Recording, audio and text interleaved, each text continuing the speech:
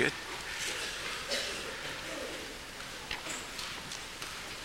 Good evening. It is good to see each of you. If you're a guest, again, we welcome you. It does encourage us that you're here. In just a moment, we'll be reading 2 Timothy, the 3rd chapter, verse 16 and 17. If you want to be turning there, what's better than one preacher? Sounds like a bad joke, doesn't it? Two preachers? Hey, we are very thankful to have the opportunity to work together tonight in proclaiming a wonderful message that we hope will ripple on and just sow a lot of good seeds for days and weeks and even years to come. But let's take care of a little item of business. If you're standing on the end of a pew, please pass down the Take Root books that are there, and there should be enough for every, at least junior high and up. And then also, once you pass those down, if you have some left over, you might just kind of hold them up. And if you need one, we have men that are ready right now to go pick up the ones that's left over and then give them to the people that need one. So if you need one, raise a bare hand. If you have extra ones, raise it in your hand. And we can take care of getting those where they need to be. All right. Yeah, if you don't have one, raise your hand. Anybody need one? Okay, that worked out well. We tried to spread them out, and I guess it worked. Good, good. We've been saying for a few weeks now, let's say something. You know, we have so much. Technology hates me so. I'll talk for a little bit while Philip gets his batteries back in. I hope you know which way they go.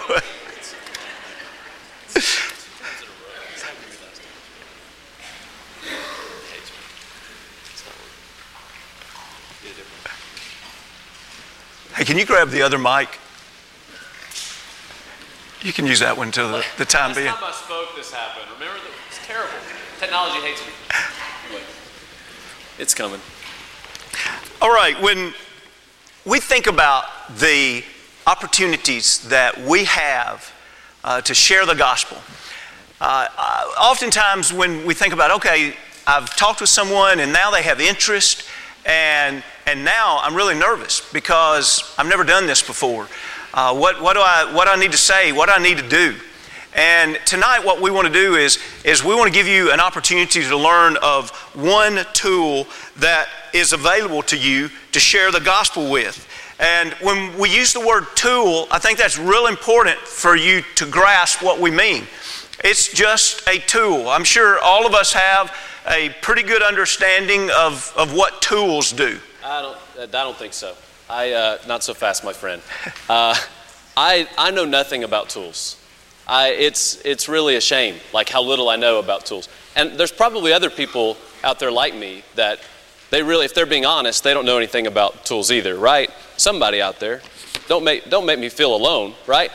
In fact, I put a little poll together. We're gonna try something out, and I want to test you guys' ability to know tools, because some of you think that you know tools and some of you don't. Well, let's put it to the test.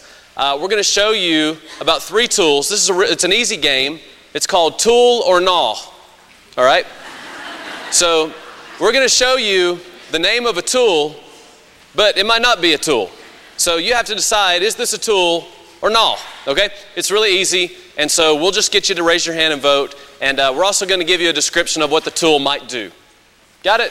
Really easy. Sounds good. Okay. Sounds good. I don't think there needs to be any cheating. There's some of you that are going to look over immediately at somebody that you think knows tools, and that's not fair. Not fair. Not cool. Don't do that. Let's go to the first one here. Tool number 1, spec saw. A spec saw. Is it A, an industrial tool used in converting lumber to paper goods? B, a tool akin to the modern day hacksaw? Or C, not a tool? All right, let's take it to vote. How many of you think A, an industrial tool used in converting lumber to paper goods? Raise your hands. Don't be shy. Don't be afraid to be wrong. Okay, good. All right, let's see people who think B, letter B. If you think maybe it's a tool akin to the modern day hacksaw. All right, what about C? Those of you who think it is not a tool. Okay. Wow, very impressive. A lot of C's. It is not a tool. You got it correct. Good job. Congratulations. But it would be nice to have a tool that you could run out of paper in the house and just run and grab a tool, and it would turn wood products into paper. Yeah, you go to Lowe's. Hey, do you got a spec saw, Laura? Let's go to the next tool, a mason's wedge. A commonplace masonry tool used in the early 1900s, a tool used by masons in casting bricks, or C, not a tool, all right? A commonplace masonry tool used in the 1900s. Who thinks that it's letter A tonight? All right, we got a few hands. Letter A. All right, B, a tool used by masons in casting bricks. Let's see those hands. A few more hands there. Or do you choose C, not a tool? Let's see who chooses C. Man, you guys are really indecisive tonight. I don't know what the deal is. A lot of A's, though. There were a lot of A's. A lot of A's. It is not a tool. C is correct. Most people miss that. It really sounds legit. You made up a really good tool, man. Thank you. Yeah, I appreciate that. Go to Lowe's tomorrow and ask for one of those. It'd be great. Let's do the third. This is the third and final tool. Here we go. A bull float. All right, a bull float. Is it a tool that measures buoyancy? You see float, maybe. B, a large concrete finishing tool. Or C, not a tool. All right, so let's do that again. A, if you think it's A, raise your hand. A tool that measures buoyancy. All right, Ben McGreevy's the only one who raised his hand. B, a large concrete finishing tool. Got a few people on that one. What about C, not a tool? Who thinks it is not a tool? Letter B is correct. Letter B is correct. It is, in fact, a large concrete finishing tool, surprisingly enough. All right. There you go. So we think about what is a real tool? And then if it is a real tool, what does it do? And then the question is, if it's a real tool and it does something, do you know how to use it? You know, I think about growing up out on the farm, and we were regularly using some kind of tool, or I think about an axe and spec saw. Yeah, spec saw, turning wood into paper, and I think about, say, an axe. Say, oh, okay, I know what that is. It's an axe. Okay, do you know what its purpose is? Well, you can chop down a tree, you can split wood. We split a lot of wood with an axe. But then the question is, can you use it? And that's an entirely different ball game. And very quickly, turn with me, if you will, to 2 Timothy 2. And this is a passage that probably a lot of us are really familiar with. I'd like for you to think about, and this is something that I know Philip and I both try to emphasize with people when we're sitting down and studying with them. When you're holding the Bible, you are holding the ultimate tool. And notice the description that we have of Scripture. In 2 Timothy 3, 16 and 17, all Scripture is given by inspiration of God, and it's profitable. In other words, it can do something. What can this Scripture do? Well, it's profitable for doctrine. In other words, if you want to be taught what the will of God is, it'll teach you. Or for reproof, it can help us identify what is wrong. And it will even be used for correction. It can tell us how to correct what is wrong. And for instruction in righteousness, it'll teach us how to continue walking in the right way once we've made those corrections in life. But now keep in mind the idea of tool here as we read 17, that the man of God may be complete, thoroughly equipped for every good work. So when we think about the Word of God, equips us. You see an electrician come in and he has a belt on and he has a lot of tools in his belt. Maybe he's carrying a ladder. Maybe he's carrying another toolbox. When you see him come in, he's equipped to do work. What if he comes in without all of that? He says, sure, I see that you want that ceiling fan put in, but the problem is I don't have my equipment with me. Tonight, what we want to do is we want to share with you a tool, tell you what it will do, and then also encourage you by giving you just a brief lesson of how you could use it. Is that fair enough? Fair enough.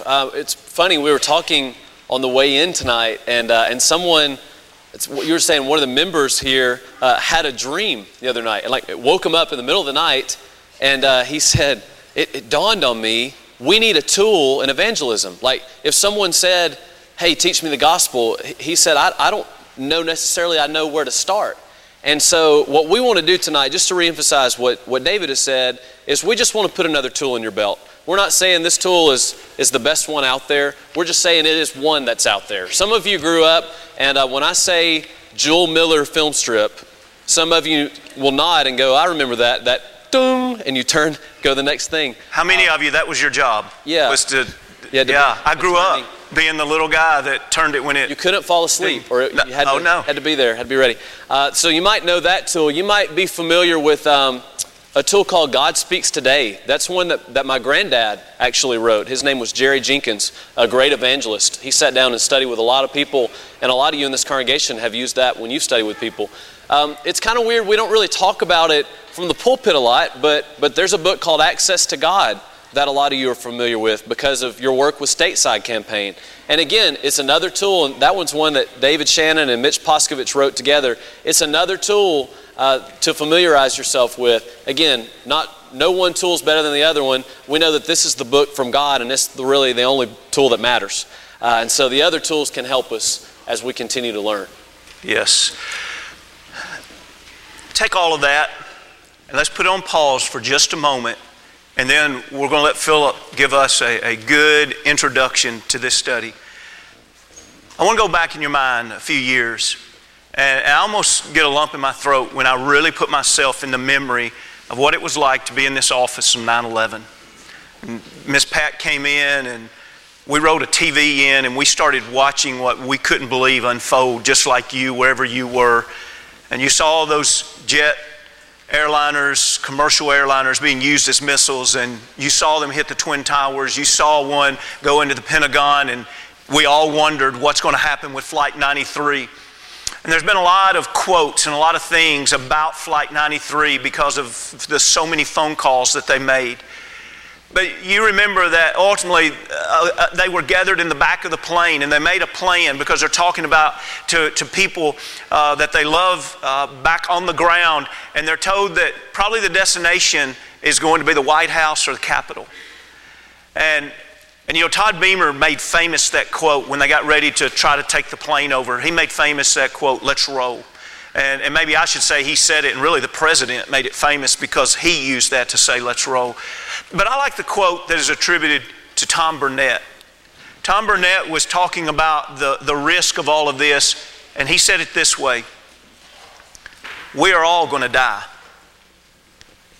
but some of us are going to do something about it."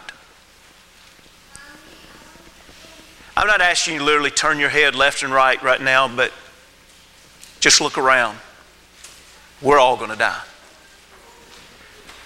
And then outside these walls, every neighbor you have, every resident of Middle Tennessee is going to die. Who will say, but some of us are going to do something about it?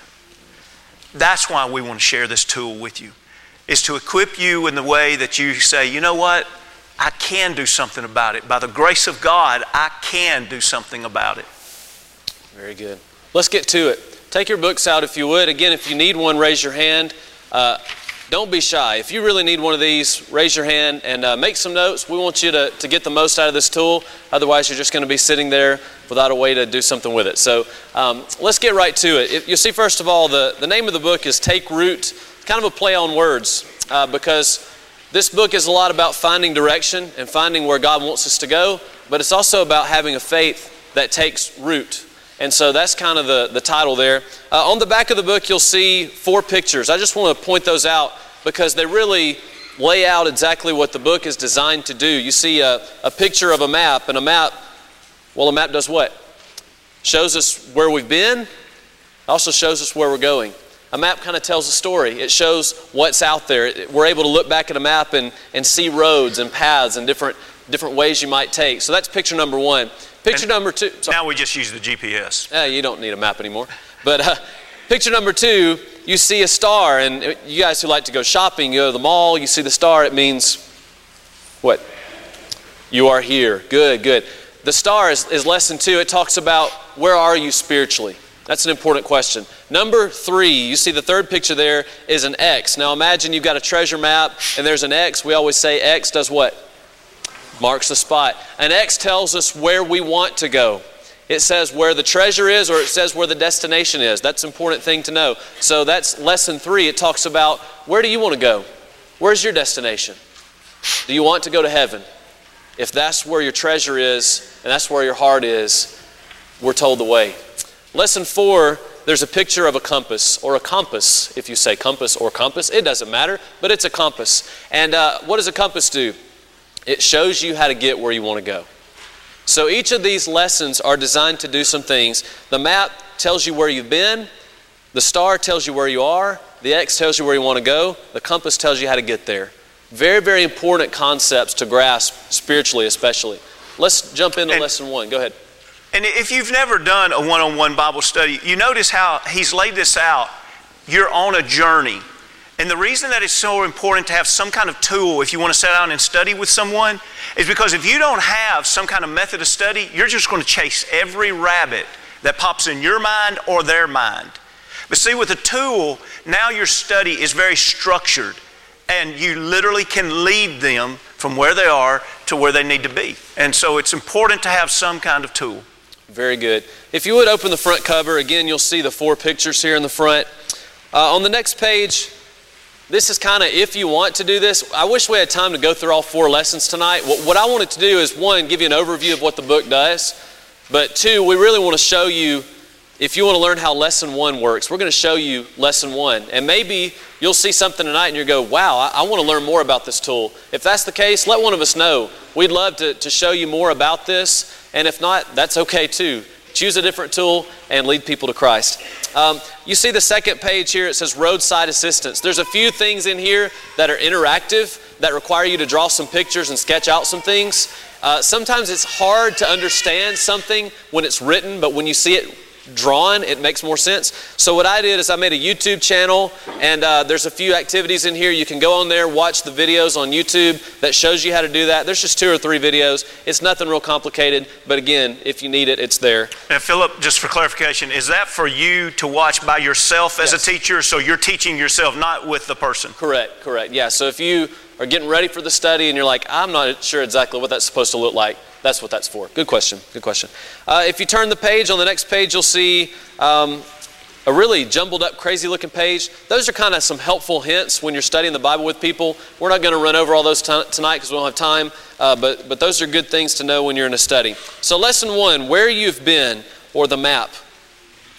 Turn to the next page where you see the 4 letters representing my favorite TV show of all time, Lost. Do you see Lost? I'm just going to read through this and follow along with me if you would. Have you ever been lost? I mean like really, really lost. Do you have a good story about a time you got lost? What happened?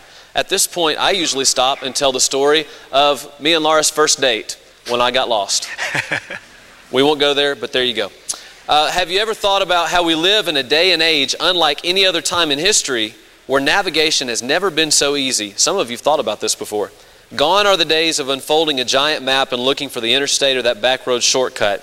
In fact, if we want to go somewhere, we don't have to know anything about how to get there. All we have to know is where we're going. We simply type the address into our smartphones and we're on our way, at least until we get hit with that recalculating. In 200 yards, turn, recalculating. When possible, make a legal U-turn. If you think about it, it's become harder and harder to get lost. That's true physically. But it's never been so easy spiritually. There are so many people that want to lead us in the directions that they think are best. And maybe they have good intentions, but truthfully, they're not best. Let's keep going. It says there are addictions that will lead us to places we don't want to go. There are hypocrites everywhere that say one thing and practice another. There are parents that check out when it comes to helping their kids know which paths in life are the wisest to take. There are people that take advantage of us, manipulate us to get what they want and leave us in the dust. There are a million people that want to tell you what they think is best for you, what you need to buy, what you need to wear, what you need to believe, etc. Wouldn't life be a whole lot better if it came with a map that we could trust? The good news is there's a map for that, the Word of God. A couple of passages I like to mention to them early in the study, very important passages. Psalm 119, 105. Your Word is a lamp to my feet and a light to my path. What's it saying? You ever go to camp when you're a kid? How important was it when you're that junior camper, your first year at camp, to be sure you had a flashlight? That was like a week breaker if you didn't have it. You know, it was like a deal breaker. Why? Why do we love that assurance of a light? It shows us what's out there. It shows us what to expect. And what's beautiful when we're studying the Bible with people, And what's beautiful is that God has given us a light so that when we're out here walking in the darkness, we don't have to be in the dark. He's given us a light and He's put it in our hands. He's given us the Word of God, and it shows us where we should go. And it shows us what we can expect. It shows us what's out there and what's coming. It's a beautiful truth. Let's go to the next passage. Sanctify them, and I usually, by the way, when I'm studying with people and I see a word like sanctify, sometimes they don't understand that word. I'm not looking down on them. We don't use that word a lot in our language. So I have them underline it and we redefine it. Sanctify, that word of being set apart or to make holy. So to make them holy, sanctify them in the truth. Your word is truth. Well, what is John 17:17 teaching us? Well, first of all, the last part of the sentence is pretty easy to grasp. Jesus, in His prayer to God there, says, your word is truth. The word of God's true. We can count on it. Again, it's that light that shows us the way. But also what's pretty cool about the word of God is that Jesus says here, we can be sanctified in the truth. What is the truth supposed to do for us? It's supposed to set us apart. There's a lot of people out here in the world that are living one way. But when we live in the truth, there's something different about us. There's something supposed to be different about us. We're supposed to be holy as God is holy. We're supposed to be sanctified by His truth. That's what the truth's supposed to do for us. The Bible's our North Star, a truth-telling map that shows us where we are, where we want to go, and most importantly, how to get there. I always have them underline those three statements right there. It's the map that shows us where we are, where we want to go, and most importantly, how to get there. Those are the 4 lessons that you're going to study with these people when you're studying with them. Okay, let's do something interactive, shall we? I want you, if you got a pen on your row or if you got 300 pens in your purse, pass them out to the people on your aisle. And I want us to take about 2 minutes of awkward silence. And I'm just going to call it like it is. It's going to be kind of awkward silence, but don't make it awkward, okay? Make the silence useful, because what I want you to do is this. Look at the directions here. It says, first of all, your map. In this life, each of us is on a journey. Everybody's journey looks a little bit different, and there's a lot that we can learn from each other. Before we get really deep into this Bible study, let's take a moment to share a little bit about what our journeys have looked like so far. Here's why this is cool. A lot of times when we study, there's that temptation to just line up everything that we think they need to know. Here's what's kind of interesting about lesson 1. It lets you do a little bit of listening, to learn about their story, and not just tell them everything they've ever done is messed up and wrong, but to listen and to gain an understanding of where they're coming from. What's their spiritual background like? If you just jump in there and start talking about Abraham and Isaac and Moses, they might not know who those guys are. It's good to get a full picture of the people you're studying with. What's their background like? What's their story been like? Have they been through things that have traumatized them spiritually? Those are good things to know as you study. Anything you'd say? Yeah, Philip, what is so important when we're doing a Bible study with someone is eventually build trust with them. It may be it's your best friend, there's already trust there. Well, you've accomplished that. But a lot of time we're studying with someone that we don't have that strong relationship with. And so they can't help it. It's our human nature. They're sitting there listening to you teach, but also in the back of their mind, they're thinking, can I really trust them? Do they know what they're talking about? Are they telling me the truth? Are they misguided? And so there's that element of trust. If you want to help build up trust, being willing to listen to someone strengthens that relationship. And the more you strengthen the relationship, the greater the trust is going to be. And so I love how Philip laid this book out. So at the very beginning, it creates the opportunity to listen. It's always going to help build the relationship. Good. Here's how this works. Look at the directions here. It says, draw a map that represents some significant events in your life up to this point. Place a dot on the map signifying the time of your birth. So everybody do that. If you got a pen, go ahead and put a dot on the map and put September 7th, 1984, or whatever you need to put there for your birthday. You're all 30 years old, right? So just put that there. And it says, from that dot, map out as many dots along the way as you'd like, the highs and the lows. When you finish, be sure to place a star at the point that identifies where you are today and write, you are here next to it.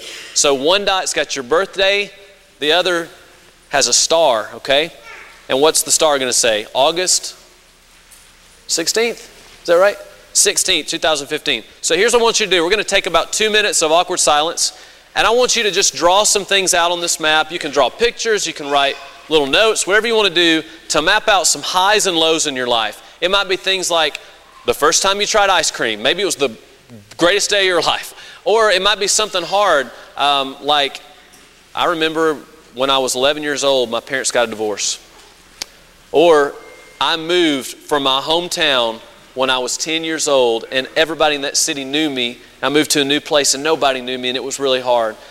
Or my dad walked out on us when I was 18. I don't know. I don't know what it looks like to you. But put some things in there that would represent some great moments, maybe the birth of some children, the day you got married, stuff like that, and also some times that were maybe hard to work through. Go ahead and do that. We'll take a couple of minutes to let you write that down, and then we'll jump in. So make some notes if you would. We're pausing for you to do this, so please do it.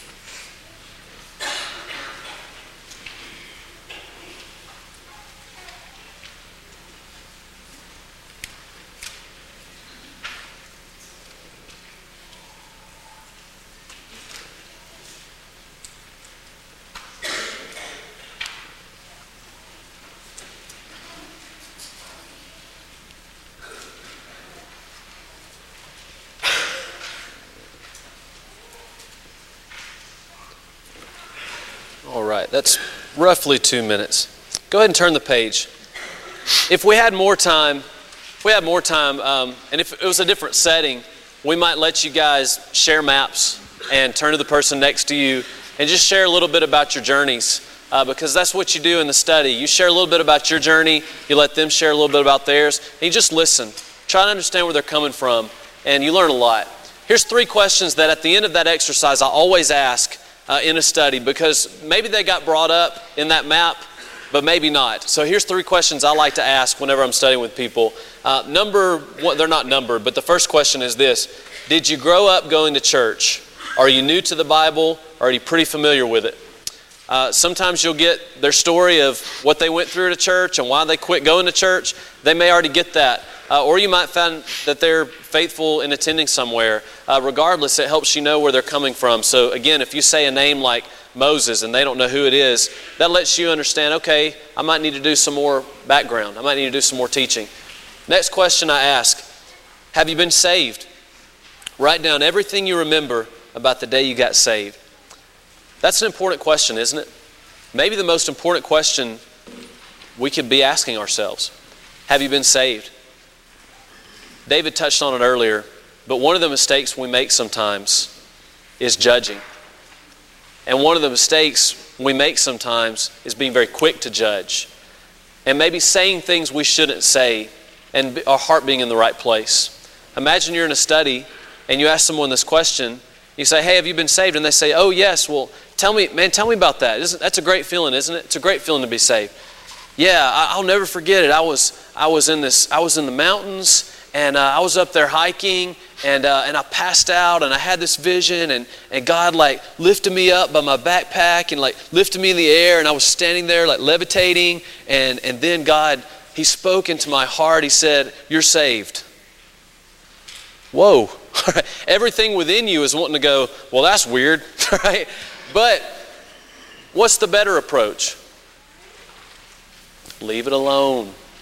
Keep your mouth shut. You'll get to the truth later. Let the Bible do the convicting. We talked about this morning how a servant's not one who quarrels, not one who likes to bear fruit that's arguing all the time. It's good sometimes just to keep your mouth shut. Let the Word of God do the teaching and the convicting and the heavy lifting that really my words can't even do anyway. All right? So let God do what only God can do, and that's convict the heart. Philip, at that, if you jump in and correct them right then, what they're going to hear is, your opinion is, I'm not saved. Yep. My opinion is, I'm saved. And we both know right now my opinion's better than yours. That's how that's going to be translated. Years ago, when I was about 27 years old, I had the opportunity to learn a lot from Philip's grandfather about evangelism. And one of the things that he would say over and over in teaching you how to share the gospel of Jesus with others was he would say, the number one mistake that people make is answering premature questions. There's a lot of things that will come up, but it's not the time to address it. So you file it away and you note, so that when you come across it in the Word of God, you let the Word of God teach it. But if you say it, that's all it's worth, is you said it. And you've really started to deteriorate the relationship in your study. Very good. Very good. The last question I'd just like to ask is, what led you to the point where your heart became open to the idea of studying the Bible? So when you asked that person at work, hey, would you like to have a Bible study sometime? And maybe you've asked them a couple other times and they've been like, I don't know, I'm not really into that. What changed their heart this time? Why are they sitting with you in the office right now? Or why are they sitting with you at your lunch break? Why is their heart in a different place than it was before? Those are good things to know. And let's wrap up lesson 1. I'll turn things back over to David. Recalculating. Here's kind of, the recalculating really just tells what'd you do in this lesson. Number 1, he talked about how I'm on a journey, and all of us are. Number 2, we said the Bible's our North Star, a truth-telling map that shows us where we are, where we want to go, and how to get there. I always wrap up the study with 2 Peter 1 verse 3, where it says, God's divine power has given us all things that we need to know that pertain to life and godliness. I always have them underline those 2 words because those are 2 important words. And I say, what do those words mean? What does life mean? And they go, this. That's correct. This is life. It's easy to get. Everybody gets that. But godliness, what does that mean? That's a word that maybe it takes a little time to think through. But you see the word God in godliness. If someone is godly, it means they're trying to be like God. Here's what's awesome about the Word of God. It doesn't just tell us everything we need to know about this life. It's not just a facts book. It tells you everything you need to know about this life, and then godliness. It tells us how to live in this life. And you know what's beautiful about Jesus Christ? He didn't come to this earth just to tell you how to live your life. He came to this earth to live it and to show you how to live your life. That's what sets him apart. Very good stuff. Thank you very much. If you will, as we close, will you open your Bibles to Acts the 8th chapter? I'd like for us to read 2 verses. Many of you will know these verses, but I'd like for us to put our eyes on them before we close this evening. Remember in Acts 8, in the last half of the chapter, we have a wonderful conversion story where the Holy Spirit sent Philip to meet up with a man from Ethiopia. And so this man is traveling along in his chariot and he's reading. And I'd like for you to notice in verse 30 when he finally catches up with the chariot in verse 30, Acts the 8th chapter. So Philip ran to him and heard him reading the prophet Isaiah. Picture this. He hears him reading from the prophet Isaiah. And he said, do you understand what you're reading? And the Ethiopian eunuch answered and said, how can I unless someone guides me? Isn't it interesting that we never see someone become a Christian in the New Testament that someone else didn't guide them? You say, all somebody needs is the Bible. The Bible contains everything that we need in order to learn how to become a Christian. But we don't see anybody becoming a Christian in the New Testament unless someone else came and interacted in their study. I'm begging you to really think about that beyond this moment. We're emphasizing this month, hopefully for a life of having souls on our mind. And as you have souls on your mind, I'm begging you to always think about it. Unless somebody teaches them, they're not going to become Christians. That's the biblical example. Unless someone teaches them, they're not going to become Christians. Isn't it wonderful that we can learn a method of how to sit down with someone and say, do you know how precious this book is? It's the Word of God. Do you know where you are right now? Do you know where you can be? Do you know what God wants you to do in response to that? That's the 4 lessons. How beautiful is that? So tonight, take this book and take it to heart. Master whatever method you want to use. And just make sure that whatever method you use is taking you back to only the Word of God. If every one of us in this room really set out to see souls, how different would our community be in the matter of months or years? Wouldn't it be amazing? Let's all do our part. Let's pray for God to give us opportunities and for God to give us wisdom, and that we'll rise to the occasion of what God has offered to us. You know, we studied this morning, though.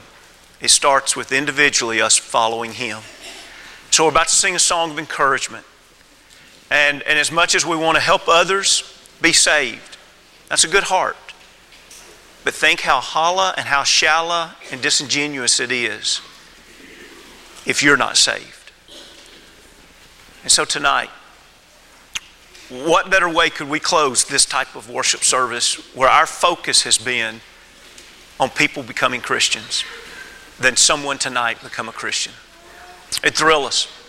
The angels and the heavenly host and the Father Himself would rejoice.